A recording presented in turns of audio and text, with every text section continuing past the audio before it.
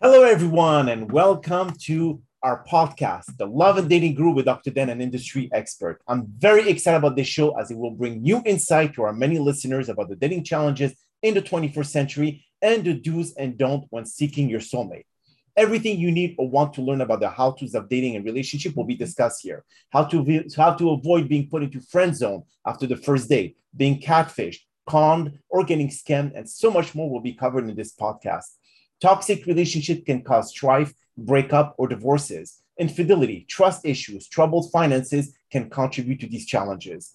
Guests appearing on our show are experts in this industry, sharing their insight about what you can encounter in any stage of dating, getting into relationship, and whatever else comes next. My name is Dr. Dan, and I'm your host for today's episode. I'm a bilingual cognitive behavior psychotherapist specializing in relationship, marriage counseling using the EFT method, and post-divorce strategies when transitioning back into a single life. I provide individual one-on-one session in both French or English, and also do group settings. If you need any assistance, reach out to DMV Therapy and Coaching Services at 301-325-1550. And our official website is metalifecoach.online. Today, I'm very excited to have for our seventh episode of season 3, a very special guest and relationship coach for men, Tim Wade. And just like my previous episode, I will leave it up to the guests to properly introduce themselves as no one can do a better job. Tim, the floor is yours. Well, thank you very much. I'm very excited to be here to talk to you and your audience. My name is Tim Wade, and as you said, I am a relationship, dating, marriage, and sex coach for primarily men. I very often deal with men who are in a marriage crisis, or they are post-divorced, perhaps they're a widower, and they are now getting back into the dating scene. So most of my clients are late 40s to 60. So sometimes they have a little difficulty figuring out the new dating world and all of those kind of things. The way I got started was that in 2010, I was an empowerment coach and a business coach. But then in about 7 years ago, my own wife decided she didn't want to be in the marriage anymore. She dropped what I call the divorce bomb. And I was blindsided. And from that being in one of the most painful times in my entire life, I began to realize how little I knew about real relationships, real love, and how to negotiate those in a way that was good for me, good for my partner, and to really have the life I wanted and the relationships I wanted. And I ended up having men come to me and say, how did you do it? What are you doing? What are you doing differently? Help me. Yes, And yes. that is how it all began. Oh, beautiful. Well, thank you so much, Tim, for joining us at this on this podcast. And I know that your wisdom will help a lot of our listeners who are either struggling in their relationship or have got through divorce, and of course the pain that they actually withheld for so many months or years, depending on how or when the divorce happened. So I know that the title of your practice is Lionheart. Why did you Mm-hmm. call it Lionheart? Yes, it's Lion-Hearted Men. So the reason I came up with that is that I realized in my own journey that being a man was such a big question mark for so many men. Like, what does it mean? What is masculinity? What is it into the 21st century? And that in order for me to be the best version of me, I needed to integrate both masculine strength and compassion, kindness, tenderness, understanding, emotional intelligence, all of those things. And it wasn't an either or. So for me, what lion-hearted represents is the courage of the lion and the heart of the lion, as a metaphor. I see. The king of the jungle, right? That's right. There you go. With a heart of gold. Yes, with a heart of gold. So when men come to you and they say, "Well, how did you do it?" They ask you a specific question about how did you recover from the divorce? How did you move on? How did because you said that you were blindsided. She just came Mm-hmm. divorce bomb. So how did you react to that? How did you basically maneuver throughout this whole journey? Well, the first thing I did was sit there in shock with my mouth open. Basically, I didn't know what to do at first because I didn't have a mentor, I didn't have a coach, I didn't have anybody to say, okay, here's what you do. I was pretty much on my own. But because I was already a coach, I knew certain tools.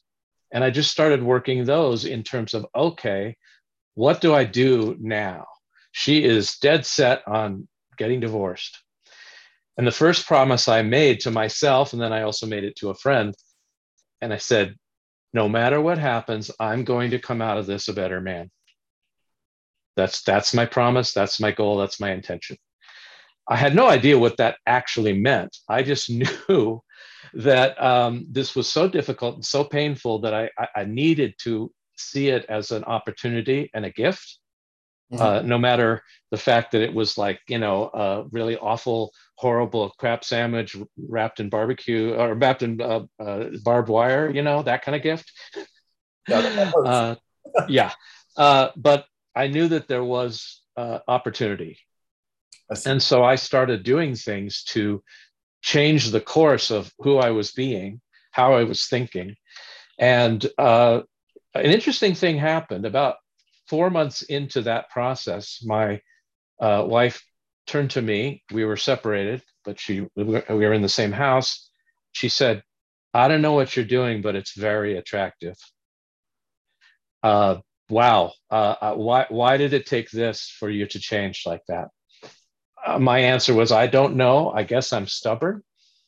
And I only learn things when the universe hits me upside the head with a 2x4. I would love to say that it was a Cinderella story or one of those fairy tales where we ended up living happily ever after, but we had other challenges as well. And I couldn't be the whole equation. We did end up getting divorced a year later.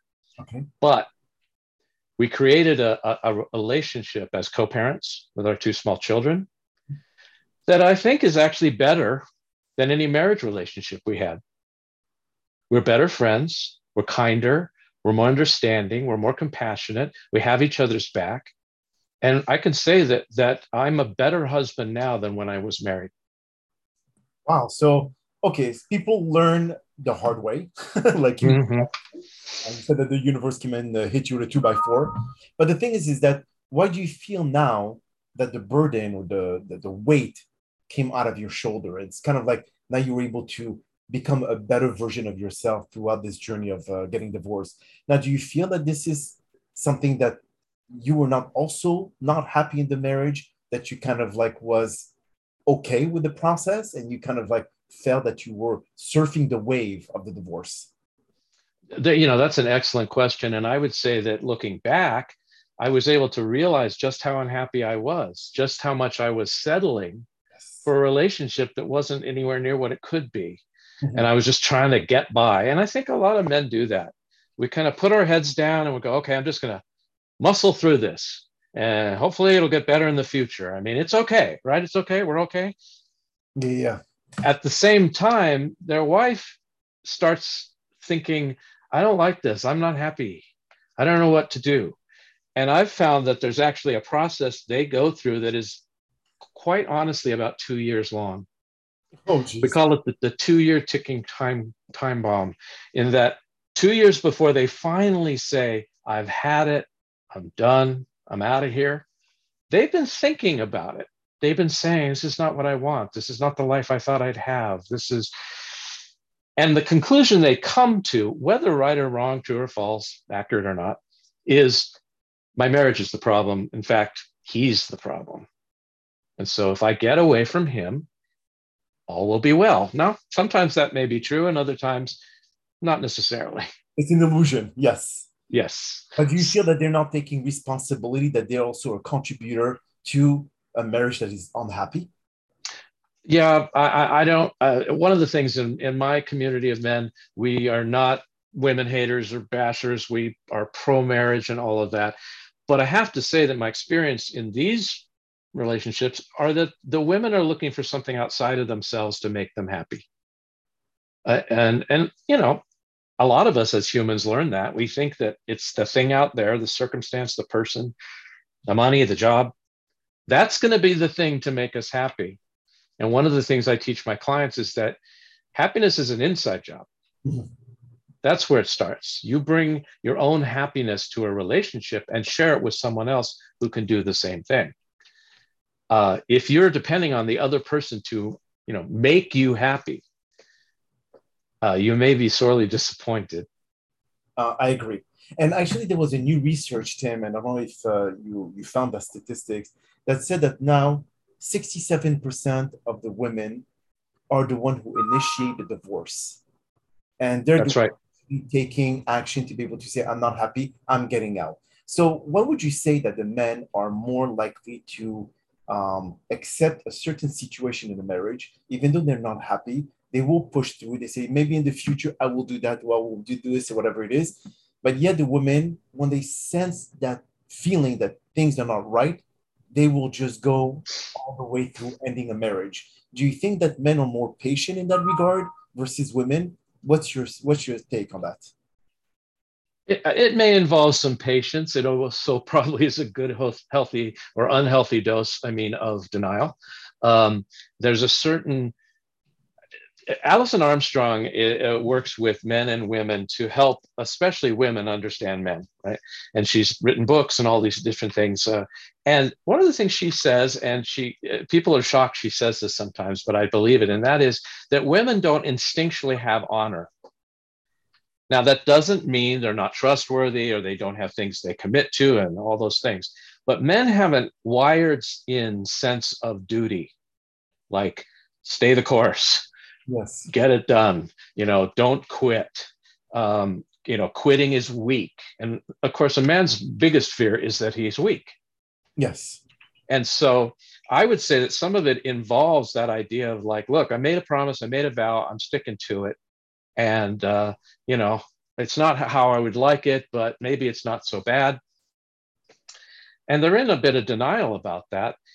And here's the other thing of that side of the coin. Women are actually trying to tell their husband they're not happy. They just don't speak a language that we're listening to as men. Yes. Oh, that is In, so. in fact, I had one woman tell me about her husband, and she said, I don't know how he doesn't know that I was unhappy and that this was going to happen. I hinted all the time. Hint is not really a clear. I asked her, I said, and how did that work out? Well, he didn't get it. And I said, yeah, I know. We're a little bit more literal minded than our feminine partners. Sometimes, like I said, the 2x4 upside the head or just something really, really straightforward. We don't hear it. We're not listening. We're listening for other things. But, And but do you think the psychological aspect between the men and women, when it comes to the men feeling that they have to be a provider, and if they give up on the marriage, they have the guilt of, not pursuing something that they're unhappy about, but feeling the obligation that they have to push through, even through unhappiness. While the woman, on the other spectrum here, they feel that if the man cannot fulfill that specific need of making his spouse happy, then they just have the right to be able to get up and leave. So why is that differentiation between genders where men has to take and absorb all this burden and not has it been shared with the other one? That's excellent that you've brought up something so at the core, I think, of how we don't understand each other. And men are, I believe, are hardwired to want to protect and to provide. It's just in us innately. Now, the problem is on a level of society for a long time, that was what was required of men, and that was pretty much it. So maybe my parents' generation or their parents' generation in the 50s and the 40s, if a guy had a good paycheck, did the job, provided food and a house and safety and all that, then everything else was up to the wife and he had done his job. Mm-hmm. All right. Flash forward to now, women have other opportunities. There was a time when a woman couldn't even get a credit card without her husband co-signing for it. They certainly couldn't get it. There was a time when it was like, my husband won't give me a divorce because the husband actually had to give permission for the wife to divorce him. It's not that way anymore. Now women have careers and they make sometimes more money than their husbands. They have all sorts of opportunities. They don't have to be what they feel is, in a cage or in prison. Understood. So that's one reason, I think, is that, yeah, they can leave. The other reason is what you're talking about, which is the feeling of, if I let down my family, I'm a very bad person. I'm a bad husband. And I felt this. I'm a bad husband. I'm a bad father. I'm a bad man. I'm a failure at all of those things when my marriage failed. Turns out none of those things were empirically true. I was a human and I was struggling and I made mistakes. That's for sure. So I think that women and men come at it from a different place, and that women say, I want to be emotionally happy. And men say, I want to feel I have a purpose. Mm-hmm. First and foremost, that my life has meaning and that I have a place in the world. I also want to be happy, but I'm not saying that women don't have purpose. So don't anyone listening know that there are certain drivers, though, that women have and certain drivers that men have, and they're a little different. Oh yeah, well, like you said, we're wired differently. But then again, if everyone understands each other's love language, okay, Tim, then it would be an easy way to communicate with the other person and not ignore what the other person understands from what they like to hear, to be able to express the love towards each other. So like if you look at Chapman, like the five love languages and all, a lot of people know about them, but they don't practice it.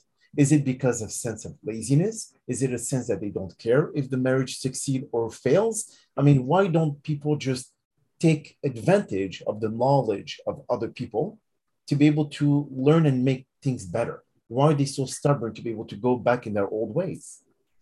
Well, all I can say is that all of us are resistant to change, because change is scary. It's the unknown. It's outside the comfort zone. So first and foremost, most people want to keep the status quo, right? They just want to keep things the way they are. As long as it's not too painful, then they can bear it. They would rather that, they say the devil you know is better than the devil you don't. Correct. So I think the comfort zone is a misnomer. I don't know that it's necessarily always comfortable. It's certainly known, right? It's the thing you know. So why don't people? Love languages is a great tool, and why I can speak more for my clients as men. And I love you guys, but we're stubborn. I mean, I joke, if you remember the old Monty Python movie with the Black Knight, and the guy cuts his arm off and it's lying on the ground. Mm-hmm. And the guy says, no, it's only a flesh wound. Yeah, that's about the point where most men decide, maybe I should get some help. And so then they're Googling at night, what do I do? Help. My wife wants space. My wife says she isn't in love with me anymore. All of those things. Yeah. And at that point, the house is already on fire. Yes. So I sometimes call my practice relationship triage, because they're coming in on a gurney, into the ER.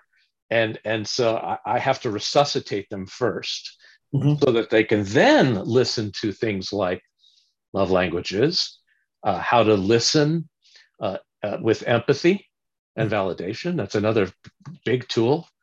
How to not take things personally, but listen beyond what the person is saying into what they're feeling, or what their real complaint is, beyond, why don't you take out the trash? Yes. Because guys will go, oh, she's upset about the trash. I'll take out the trash. We take out the trash. She seems to still not be happy. I don't understand. And that's because for her, taking out the trash, or not taking it out, let's say, being told to, means you don't respect me. You don't appreciate what I do. You're not helping me. You're not a partner.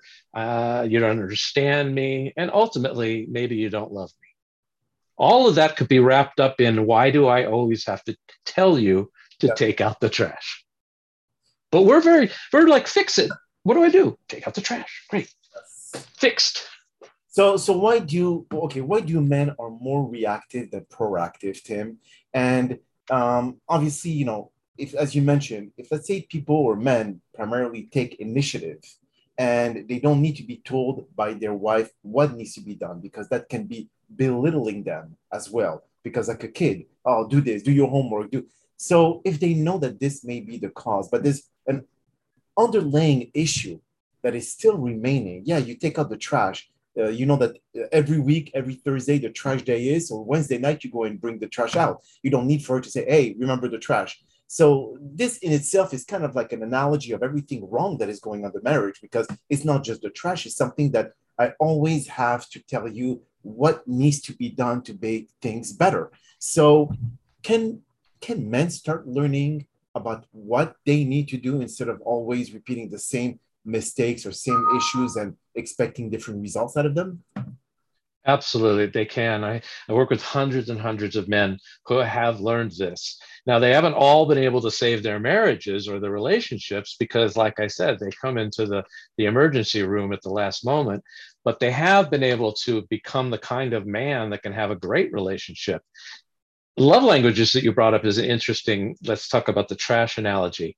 Let's say your lover's love language is acts of service. That's one of the five. Yes. Well, taking out the trash is kind of an act of service. It could be anything, but so she feels loved when you provide that kind of thing.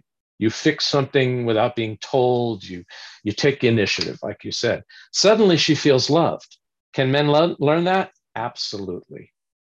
Now, what they do have to learn first is that I would say, if I had to put a bet down, that the love language of most middle-aged men or even young men is touch, physical touch. Number one. Uh, and many women, that's not actually their first one. Their first one might be quality time together. Or words of affirmation as well. Or words of affirmation. Yeah. Once you know that and you realize, oh, I've been loving this person in a way that maybe I feel loved. So I want to be affectionate all the time, or I want to have sex, or I want to, because touch is so important to me. Now, if she understands yours is touch and hers is quality time, I think that both can learn to express love in a way that the person really feels it. I see. So So men can learn. Old dogs can learn new tricks. That's all there is to it. but also being genuine about it, not feel everything every time that you're doing something. It's kind of like, oh, here we go again, kind of thing. Yes, it's interesting because what I teach guys is that everything you do in a relationship, you need to do because it's who you are as a man. It's who you either are practicing or aspiring to be, or you just already recognize you are. It's not in order to get brownie points, affection. And of course, a lot of guys think, well, I do this and this, and so that means I get sex. Mm-hmm. And that's actually not a requirement in the marriage. That's something that you give to each other because you want to express that, not because you earned it. I see. And that, but then so also, that, if you go agree, ahead. sorry to interrupt you, Tim, but since women are wired differently, they will always feel that by giving their body to their husband is because you have met all the conditions that the woman feels that has been fulfilled in some way or another. So it's always a give and take, and it's always exchanging services for intimacy or vice versa, whatever it is. So, but that's a continual thing all through the marriage. So where does it break? Where does it interrupt? I think it gets interrupted when people feel entitled. Men feel entitled to her body because they did this, that, and the other thing. Or when women feel that sex and affection and all that is a currency, they withhold it. When they want to punish you, they give it. When they want to, and that's so transactional Mm-hmm. that it finally breaks down. As opposed to, I provide a safe environment for my partner by being the man I am, so she feels emotionally safe. So she feels secure. She knows that she can be herself without judgment from me. Then she feels attracted to me because she wants to open. Or maybe for her, she says, I want respect. I want admiration as a man. I want to know that she thinks I'm awesome. And so when she gives me those kind of signals, like, you're my guy and you're the best, then I feel like, oh, I just want to be, the person for you to meet your needs. Mhm. Now all of a sudden there's a coming together that isn't like a tit for tat. I see. But would you comfortably say, Tim, and you could, like, of course, contradict in any shape or form, that marriage has become a barter where it's like an exchange of service with the same value. So where do people can say, I value this as this, and you value intimacy as that. So this is a fair trade or a fair transaction, as you mentioned. Is that how we need to perceive in a way? I mean, of course, there's love, there's everything else that follows, but this is what I see in most of my practice. It's just a barter. I think that it's been a barter for a long time, but I don't think that's where real intimate relationships should be heading. I think it's not about, like, what is the purpose of being in an intimate relationship? Is it to get your needs met, or is it to learn how to love? Mhm. I believe it's the latter. I Yes. believe that learning how to give, learning how to love more fully, and learning how to be more yourself and be seen, those are the gifts of a relationship, not I got to get mine. Yeah. Yes, yes, we have needs, and that's fine, and we'll get those. But if you both came as a way of, I would like to give more, I'd like to give more generously, I think the needs would get met.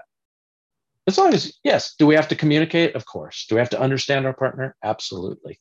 But the attitude is not a ledger book of, okay, you did this, So and now you own that. Yes, absolutely. So then, for a marriage perspective here, Tim, what are the needs and wants in both spouses? I mean, what I need is not necessarily what I want, and what I want is not necessarily what I need. So where does the right middle comes along? that's a good question, and I think it's something that we're all still exploring. But one thing I think we do know, and psychologists know, is that women, if they had to pick the number one thing they need, is a feeling of security, Okay. feeling of safety. Uh, we are wired differently, and women are wired to know that they are vulnerable. Yes. Men, I believe, if they had one primary need, would be a sense of autonomy. You might call it freedom, you might call it agency, or having an impact, being able to make decisions that affect the course of your life. I think those would be the two big ones, and there's other ones, but if you understand that, you'd be very far ahead of most people if you could realize that, And you've right? seen this in your practice, Tim. So I am sure that you definitely have the right tips and advice when it comes to what works in a relationship. But on that note, how can our listeners find you online, Tim? The easiest way is to go to lionhearted.men. So there's no .com. Most people don't know there's a .men extension. So it's lionhearted.men, Okay. and that's the best way you can get me there. And you can email me or message me, and I always love to talk to people who have questions and concerns. And do you do like YouTube videos by any chance, Tim, about some tips or advice in that regard? I've actually just started a YouTube channel, You, and so that also is going to be lionhearted.men or lionhearted men at yeah, line YouTube. harder, yeah, there's no Yeah, doubt. so it's the same thing. Okay, Uh, beautiful. Well, look, on that note, that is all the time that we have for today's podcast, Tim. And I really appreciate you taking the time out of your very busy schedule to join us and share your extensive knowledge in the field of dating and relationship. Now, the many recommendations you share to our loyal listeners will help them better navigate through these choppy waters. Now, we hope that you've all enjoyed today's episode. And I'm also very excited about the many upcoming industry experts that we have scheduled for season 3 of the Love and Dating Group with Dr. Den podcast, filled with very valuable tips and advice, just like the one that you listened to today. My name is Dr. Dan Amzalag, and you may all stay safe, sane, and smart when searching for that special someone. Stay tuned for our next episode.